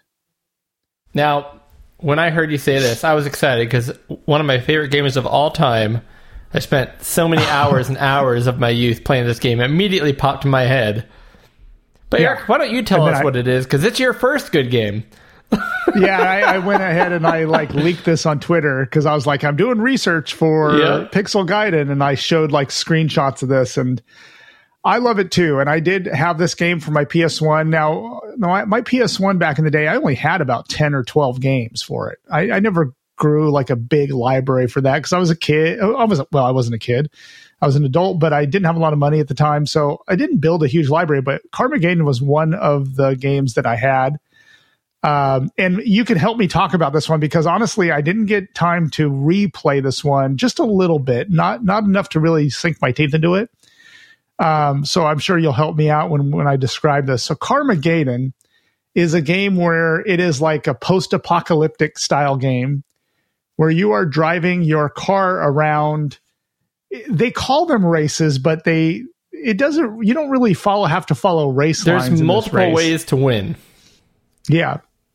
There are multiple ways to win, but really the point of the game is to go around and run down civilians. That's one of them. Yeah, that's one of them. So you run them down and they splat and there's blood everywhere. And you basically race around and try to win I guess you do win the races, right? Well, so if you're not, let me help you talk about it. So yeah, please. There's a few different kind of areas. I mean, I think if I remember right, there's 99 levels to race through to actually beat the game. And I would say there's, I think, 6 or so kind of, if you want to call them tile packs that they design levels with. So that there's lots of different levels, but there's kind of 6 different atmospheres. Or there's a city, and then there's I don't remember them all right now, but a rural area and with hills, and there's a junkyard kind of a thing. There's all these different type of I'll call them biomes, Eric. Ooh, I like it. But they are it. So this to me was almost like a sandbox game before that was a thing. Because I would agree with that. Yeah. And I played it on the PC, and that's where I fell in love with it. So there's thousands of random people, women, children, businessmen, grannies with walkers, just kind of thrown about these areas. There's a course kind of outlined, if I remember right, using everything from cones to like blockades and things. But you can just go outside of those and go off paths and go up hills and do whatever you want. If you want to actually try to race the racing line, which, you're just, it's like Demolition Derby bouncing through these racing lines, you can try to win the race by doing 3 laps or whatever it is. But I never played it that way, because another way you could win the race was by destroying all your opponents and being the last man standing. Yeah. Or woman. That's the way I played it too. And that's the way I always enjoyed it. Every once in a while, I'd win a race outright. But then you'd get like bonus points for doing like crazy like bouncing off enough walls or killing enough civilians or spinning around the air and landing on one. You get like a splat bonus. In the rural areas, there's cows you could take out. And each of the cars had a lot of personality. There was like one that looked like a snake, and there's like a monster truck one, and like a hearse. And each car had their own driver, which had like its own bio. You could like read the biography on each driver and what their motivation was. Is this all ringing a bell? Like, yeah, exactly. Okay. This was in a series of games I had, because 3 of those, like, let's say 12 games that I owned, 3 of those were Twisted Metal 2. Yeah. Driver and Carmageddon. Yep. And the real common theme for those 3 games to me was you really could just go around and do whatever you wanted in those games. I mean, you didn't have to exactly play the game the way they wanted you to. Like Driver, I very rarely ever played the actual missions. I just liked going into the city, bumping into a cop, and seeing how long I could survive while the cops kept chasing me around the city. Yeah. And that was my favorite mode to play Driver. But Carmageddon was kind of like that. Like, I just loved to go in there, run people down, run the other cars down, and try to kill every car and then try to win. I don't even remember if I ever tried to finish races. Like, that wasn't my primary goal in that game. My primary goal was just destruction. I love it. And that was another one of the games I had, was Destruction Derby as well. So yeah. So I absolutely loved playing this game, and it does fulfill the bloody criteria for this segment. So I loved it. I played it on the PC, so for me it was just like this mind-opening thing that I didn't know anybody else that had played it at the time. I didn't even know if it was that big of a game. Yeah. And I know on the box and everything, they showed, bystanders getting run over, and that was their big thing, kind of the shock factor of this like manslaughter. But really, the fun for me was that you could drive wherever you want or race the game however you want. And if you went off the racing line and started attacking people, other people would stop racing and join the fun. So like no one would win the race. If like you decided to switch courses, no one else would keep racing. The computers would hop over to start fighting with everybody. So I mean, and it worked for me because it was really bad. The pacing was bad, to be honest. Once you started like attacking these cars, you might get down to one car that was just heavily armored, and it might take you 7 minutes to finish that car off, just bashing it over and over again, or backing up, trying to get enough speed to hit it just right, and then you miss and go over the top, and you have to try to back into it. But just kind of that quirkiness, I loved it. I loved how kind of the physics were real to a point, Yeah. Yep, I 100% agree. So, yeah, and there were sequels to this. There was like what was it called? Carmageddon 2000? Yeah. And then TDR? Death Ray, was it? Yeah. I can't remember the names of them, but I thought it was Carmageddon. God, I don't remember the name. But anyway, there were... Reincarnation was a reboot of it. But there was Carmageddon 2. 2, and then TDR. There's number 3 was called TDR. I don't know what that stands for, but... Okay. Yeah. Yeah, so I mean, it was a very popular series for a while, and then it just kind of faded away, but it really deserves to have a comeback. Yeah, well, in fact, I think something just... I should probably port it.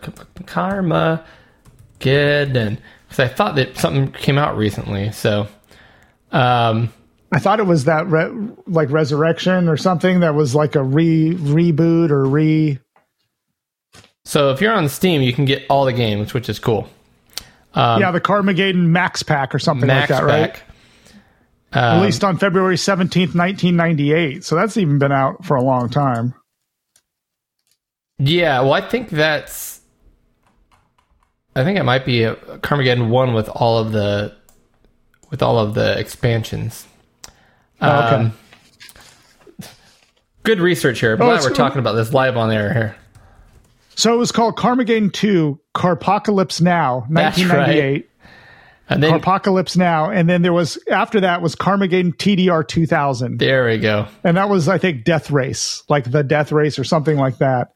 And that came out in the year 2000, and then 2015 was Carmageddon Reincarnation.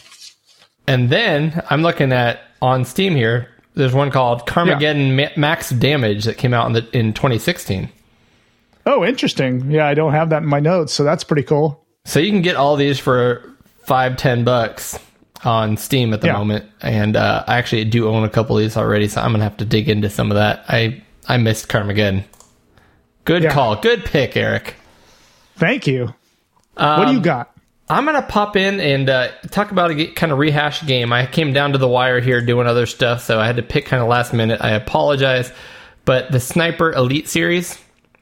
Yeah. So I talked about this before on the show, but it's been a little while now. So I played Sniper Elite 4 fairly recently on PlayStation 4. Okay. And this game is... it's a first-person shooter, and it's kind of open world, but it really focuses on you're one guy, and you have to kind of take out these bases of people. It's World War II themed. This particular one is called Sniper Elite 4 Italia, so it's kind of based in the Italian front, if you will. And it's got little story clips and things like that, but the gameplay is you can go at your own speed, you can be stealthy, you can run in guns blazing, then run out. But you're a one-man, army, right? Going in, setting mines, and like he is right here, hiding on rooftops, sniping people from afar. I just love the speed of the game. But why is it gory and disgusting? And I think you're about to see it right here, Eric. Yep. So when you do, here we go, bullet time. When you snipe somebody from a distance, it goes bullet time. You see the bullet enter. I'm trying to find, actually, they kind of bleeped it out there. Let me see if I can find some better. I don't know if they'll show it on these public videos on Steam, so you may not see it here. Oh, that's true. That could be true. But I remember when we talked about this on the show a while ago. I went and bought one because one was on sale on the Switch. Okay, yeah. And I went and grabbed it, and so I know exactly what you're talking. It's like it goes into slow motion time, like when you fire. Yep. And you watch the bullet go, and then it almost looks like an X-ray of the person, right? Yep, but you can see all the organs and stuff inside the person. You can see all the organs and everything, and then it just you can see the way the bullet rips through them. And there's a number of those. I mean, they're kind of, again, they're physics based, so they do kind of happen realistically. It's not just the same cutscene every time. But you can put a bullet right through the guy's eye, and then the eye explodes and pops out of the head and stuff. It gets really unnecessarily gory.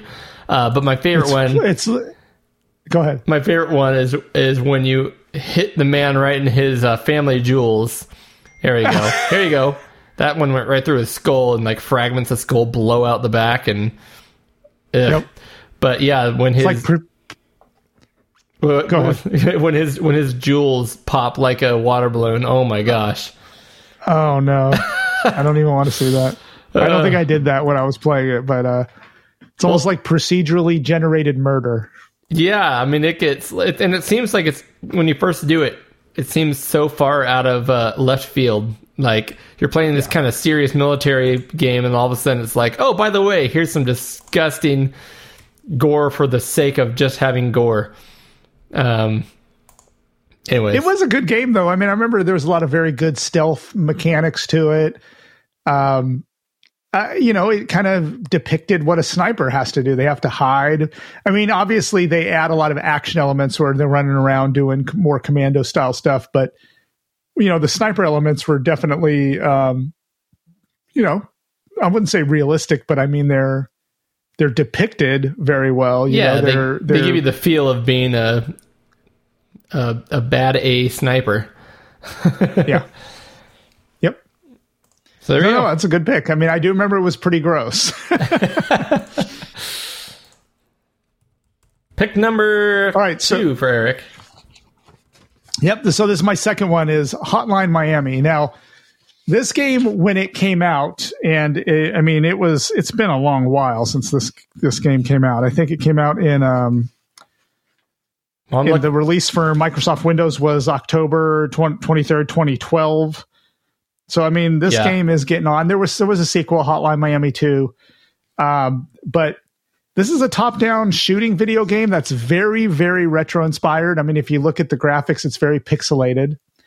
Yeah. This is a very, very stylistic game. It's very 80s, first of all. A lot of the music is very kind of creepy, but very 80s style. All the colors are very 80s. There's a lot of you get in and out of these very 80s looking vehicles.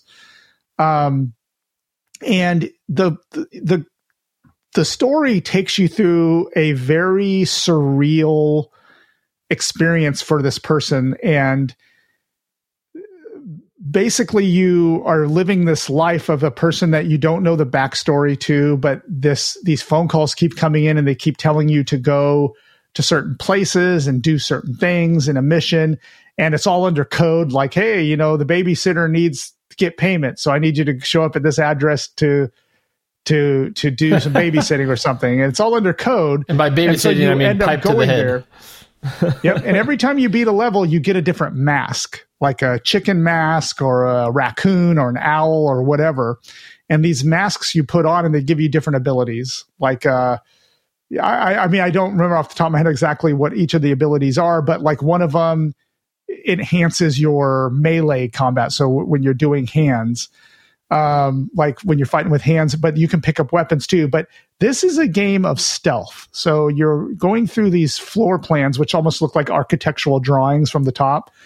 And you need to figure out a way to go through these levels and defeat all the enemies in here. And you have to do it stealthily so that other people don't hear you and don't get killed. And then when you do get killed, all it does is reset you back to the beginning of the level. You die a lot. You do die a lot in this game, but you can get very good at it. And I will say this is one game I've beaten and I've gotten back to. I've even bought it when it was reissued on the Switch.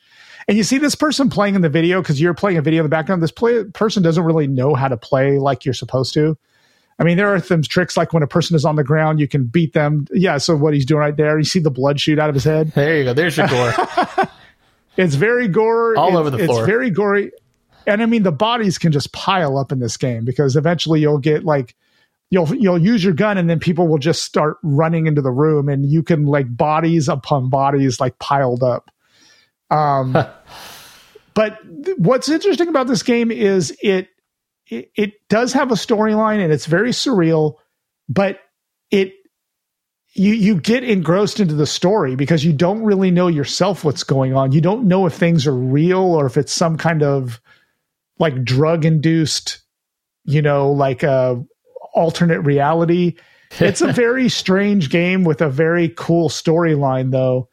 And, you're just in here just going through the motions, but I had a blast with it because when I first played this game, I was amazed how much fun I was having with it and I stuck with it and I beat this one. I'd never beat Hotline Miami 2, but I got close, but it got really hard towards the end. But this one I beat, loved every minute of it. And if you don't have it, you should check it out. It really is worth getting. I mean, it's more of a strategic, stealthy style game. It's what I would call game. an action puzzler. Almost, yeah. This is what I would call an action puzzler right here. And I think it's cool because it's kind of like the last game, Carmageddon, we talked about. It's kind of like you have this set of rules and the kind of this situation, but it's not set in stone what you have to do. I mean, you can kind of figure your own way through it and go at your own pace and kind of tweak the way it's designed to the way you want to make it happen. Yep. But there is definitely some strategies and stuff you can apply. I do own this game. I tried a few levels and it didn't click at first. For me, I think it's because I got it on PC and using a mouse and keyboard just didn't work for me. Okay. So I'm the exact opposite. I got it on PC and loved it, but then I got it on Switch and I tried to play with a joystick. No, a controller. I take it back. I think you're right. I think that's what happened. Okay. I'm like, I think you need a mouse and keyboard to play the game. You need a mouse and keyboard to play this game. You do not want to try it on, because I got it on Switch because it was the whole set, Hotline Miami 2, and they were remastered or whatever. And I could not play this game with a controller. I had to have keyboard. And I've since gone back into my Steam library and played this, and it's just as good as when I played it the first time. I mean, I love it. It's a great game. So I think that's what it was. Because you can control your player's movement up, down, left, right, but then the mouse becomes your reticle for however you're attacking. So exactly. I think you're right. It's very versatile because you can be running in one direction, you can be backing up and firing in the other direction, and that's essential in this game. So with a controller, it just didn't work with a controller. At least I think so. Anyway, that's Hotline my Miami. second pick. Hotline Miami, gory, bloody, wonderful. All right, Eric. So you got to tell me about this next one that you're picking, because I have to admit I haven't gotten into this series. Have you tried? I played the one on PSP. Do you remember that one? Yeah, that was probably my least favorite, but it's still good.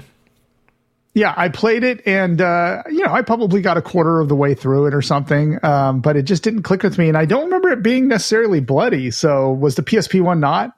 Maybe it wasn't. Maybe it wasn't, probably because they couldn't pull the stuff off. So anyways, I picked the God of War 2. God of War 2. And what platform is this on? PlayStation 2. Okay, PlayStation 2. Good to know. Okay. So right now we're looking at the remastered version of the game. This, first of all, when we say 6 good games that are bloody and gory, this is a good game, not because it's bloody and gory, but it happens to be bloody and gory. Gotcha. I love this game. So you are Kratos, the God of War, and it's got a huge, amount of. Is it Greek mythology or is it Roman? It's mythology. I'll just say Greek mythology. We'll just say mythology. It's mythology. Yeah. And so you're this guy named Kratos, and he's fighting these gods, and you end up fighting these gigantic.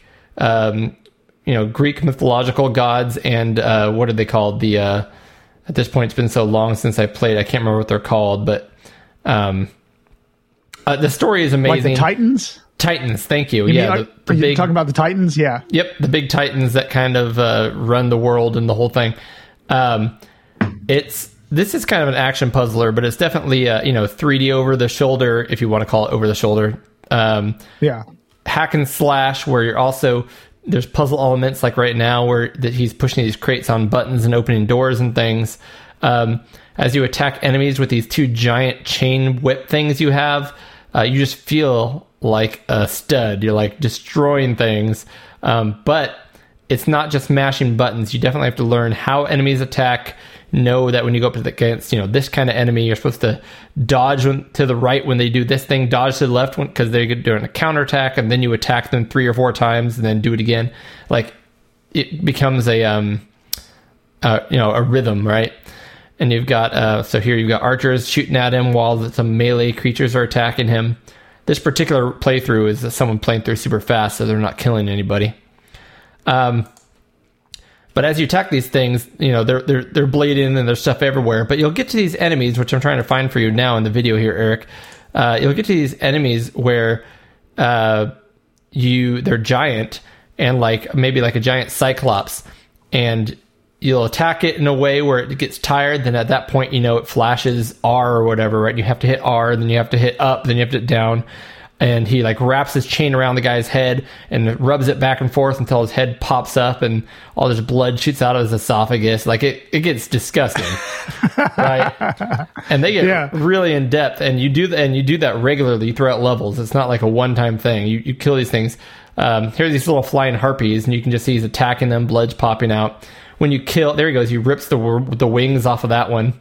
He puts his foot on its head and rips their wings off. I mean, it's violent. It is a very violent game. It is a very masculine game. He's super,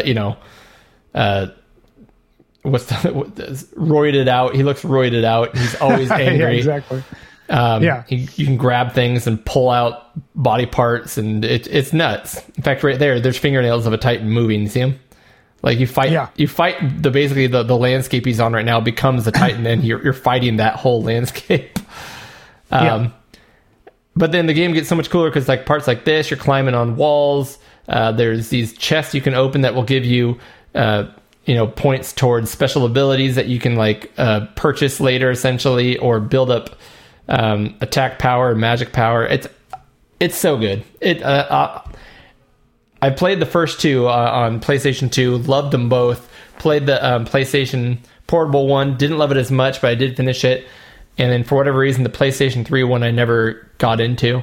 That's kind of where I stopped. So, see, I think I have the PlayStation 3 one that I got because when I got a PlayStation 3, finally, I got one just a couple of years ago, and I think it was on sale for like $5 or $10. So I picked it up, and I haven't played it yet. So, yeah, it looks like one I need to play, though. I mean, it looks really good. This remastered one that you're playing in the video looks really good. You just took this guy while he's hanging on a wall, shoved a knife through his head, then bashed him into the wall repeatedly, blood flying everywhere, and throws his lifeless body to the ground. That's a bit gratuitous, isn't it? And that is the point of 6 good games. Exactly. So that is my second pick. That looks great. So this one, and I definitely want to talk to you about this because I don't know if you've played any of these games in the series. So I picked Grand Theft Auto Vice City, but I could have very well picked Grand Theft Auto 3 too, because I bought both of those on PlayStation 2 and played through them. Not really. I didn't buy them because of all the hype, like of all the violence and the old, the dubious themes involved in the games or whatever. But I bought them because a friend of mine did, and they looked like amazing games. And I picked Vice City because it's basically made in the 80s, or based in the 80s. So there's a lot of cool 80s cars to drive around, and a lot of great 80s music on the radio stations and stuff like that. But the thing about this is that, yes, it's ultra violent. You have guns, you can run down people, all sorts of gore and blood. But if you play Grand Theft Auto games, 3 and above, they are amazing games in their own right. And they're another non-linear game where you don't have to play the main storyline if you don't want to. You can just go do side missions. You can go do there's so many things to do in the city. You can be a taxi cab and drive around. You can go around, do little bank robberies. You can do a bunch of crime. You can just race cars. You can try to do stunts. You can do so many. These are like the very best sandbox, like open world games because there's so much to do in them.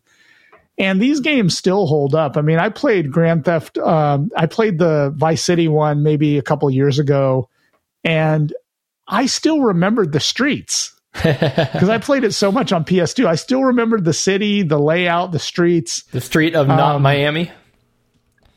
Exactly. But yeah, exactly. They say it's not like New York or Miami or whatever, but it kind of is.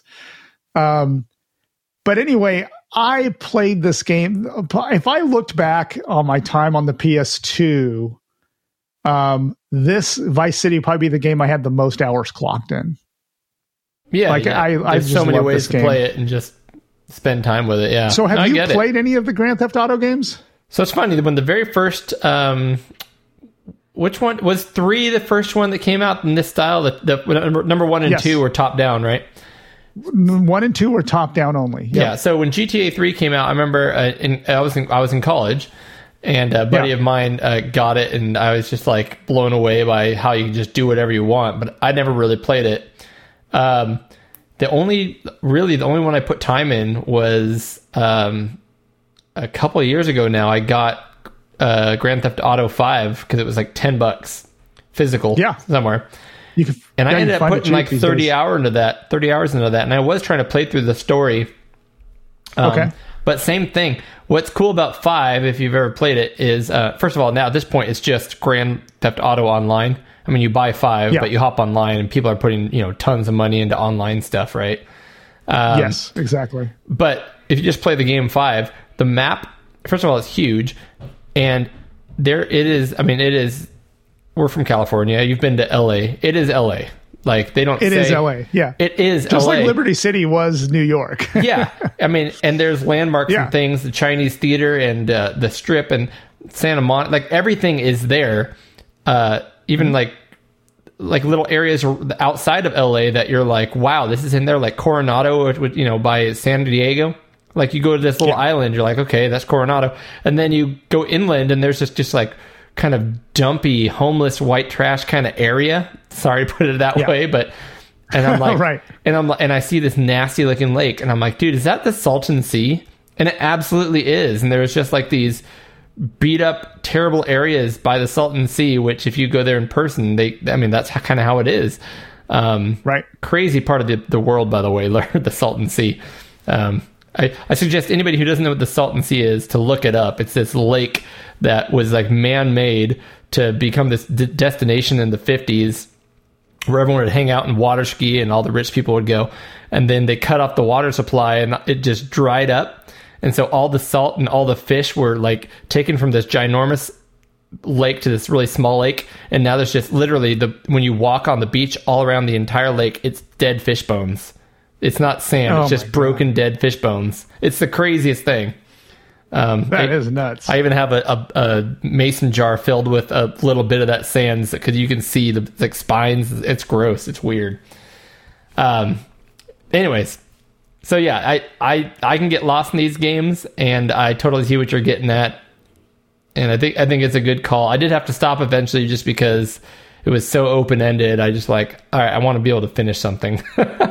It's a time suck for sure. I mean, but if you enjoy it, it's fun to just go back. I love just driving around in this game. Yeah, stealing cars. And I do love one of my favorite things in this game is like taking a car and then trying to escalate your police profile, because these little stars and they fill up as you get more attention from police. And then eventually they bring out helicopters and then SWAT teams and then tanks. Eventually the National Guard is called out, and really it just becomes a game of how long can you survive until they get you. And that to me is so much fun. Like I could spend an afternoon just playing GTA. And I'm like you, I bought 5 like super dirt cheap, I think on my PlayStation, on my Xbox One. And you could just drive around that game in an afternoon, just have a blast. So anyway, that's my pick. Grand Theft Auto. I think it's one of the most innovative games there is. I mean, if you don't like the theme, it's like there's nothing like it. It's just so awesome. Well, now a lot of things try to be like it, but no, I get you. Yep. All right, I'm going more retro now, Eric. I'm finally getting back retro. Okay. And this segment's called Picks Good Games. I'm not sure if this is as good of a game, really. It's not a great game by any means, but it is a good example of a retro game that is shocking in multiple ways. So what I'm talking about is the arcade game Chiller. Now, what's crazy about Chiller, so we're talking about, I don't even know what year this was released, probably late 80s, mid to late 80s. Yeah. So we're talking about, when people dying in a game really wasn't shown. You never had blood. This is even before Nintendo and the Super NES and the Genesis, like Mortal Kombat being covered up so you didn't see, it was green or blue sweat instead of blood, on the Super Nintendo version, all that. This is before all that. And not only that, this was an arcade game just kind of placed in public. Yeah. So what Chiller is a light gun game, shooting gallery. Look, when I go on YouTube today, I still have to sign in to confirm my age. That's how shockingly gory this game is. Yes, this is violence. Which is funny because I don't have a YouTube account, so I can't even sign in. So let's go ahead and see if this guy has anything worth looking here. But it's a light gun game, and all it is a shooting gallery. Here you go. Contains mature themes. Viewer discretion advised. I'm going to get to the actual gameplay here because this is here we go.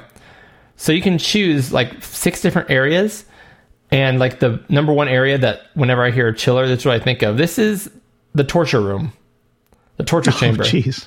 So you just show up. you're in a room. Again, this is like in public, right? An arcade machine in public. There are like people who are, their privates are covered, but they're basically, there's a guy like chained to the wall, a woman in like an Iron Maiden, a guy with his head in a vice, and they're already like bleeding, like they've been tortured. Like it's hard for me to even say this stuff, how gross it really is. And it's a shooting gallery, which means these things that are happening, you can shoot like the flesh off these people, and it just exposes their bones underneath. You can shoot. Right now he's shooting the vice press to squish this guy's head, and it just popped. There's just random people's severed heads on the wall. You can shoot those off the wall. Like, it's gross. Like, even though the graphics are terrible, this is gross. Yeah, this looks like it was a game that was made just to shock. It was shot for the shock and awe.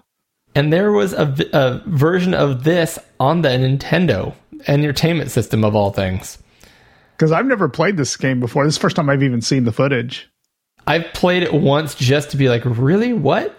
I forget what this one's called, like Dungeon of Blood or something. There's a river of blood just going by. Yeah. And again... So what... Can I ask you this? What is the point of the game? Are you trying to save these people, or are you trying to kill them? No, it's a shooting gallery. It is literally... So you're trying to kill them? Just shoot as much stuff as possible. You get points for shooting things. Like it's look at, there's just an arm and a leg floating down the river there. You can shoot that for 100 points. So they're already being tortured and dying, but your goal is just to shoot everything. Yep. And just destroy all the flesh and all the terrible things that you see. This is a later level. At this point, it's just like this haunted underground area, which is actually the least grotesque part. You're just shooting like evil skulls and things that are going by. Here's a graveyard, which there's actually a topless woman there. That's also shocking in a different way. It's not terribly detailed, but you get the idea. Here's a guy walking by with a wheelbarrow of body parts. You can shoot those. It's just crazy. It blows my mind that here's the NES game. Yeah, like a guillotine just came down and chopped a person's head off on a Nintendo game. Like, they don't have the blood on this one, but you can still shoot their body parts and they like disappear, and then it leaves just the legs. So I imagine that this Nintendo one was a zapper game. Like, you could use the zapper on it. That's my understanding. Right? That's my understanding. Yeah. Ooh. Wow. Yeah, shocking, but a good conclusion to our 6 good games segments on blood and gore in video games. Specifically, that's a good conclusion. Excellent. Specifically, retro video games. So that is an episode of 6 Good Games and an episode of Pixel Guide N. Wow, we got through it. We made it.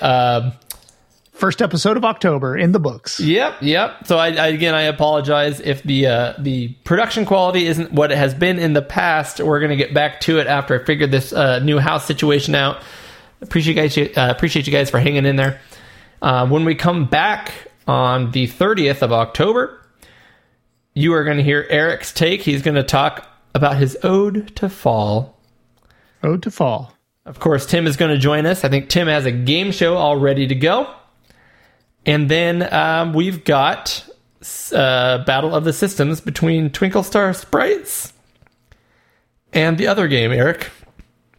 Twinkle Tail. It's called Twinkle Tail on Genesis versus Poppin' Twinbee. Poppin' Twinbee, thank you. I always say Twinkle Star Sprites because that's the one I know, which came this from one's called Twinkle Tail, which I had never heard of before either, but turns out it was a good game. So it was a good pick for Tim. And we're going to cover catching up, right? And we're going to catch up on all the things you two have been doing and like the very few things I've been doing.